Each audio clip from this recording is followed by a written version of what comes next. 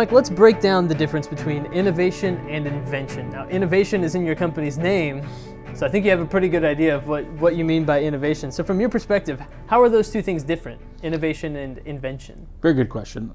So, yeah, the company's named after innovations because I think that's what we do. Inventions are often misused word, I think.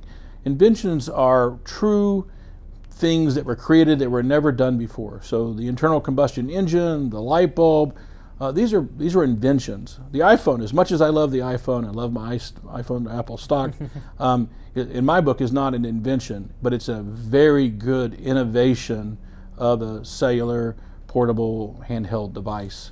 And so I define those two very differently. One is a creation, that's invention. Innovation is taking something and making it better and better and better.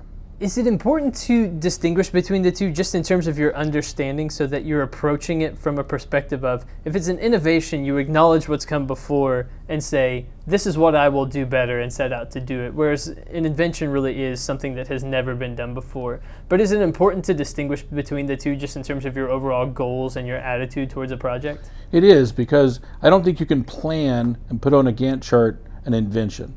You know, Edison tried 999 times, as they say, and found those ways not to create a light bulb. And then finally, on the 1000th try or whatever, he came up with a light bulb. I'm sure you couldn't put that to a Gantt chart as to when it would actually occur. In innovations, on the other hand, we know the technology and we know how long it's going to take, and we can do a much better job of approximating how long it takes to make the next generation of a given type of product.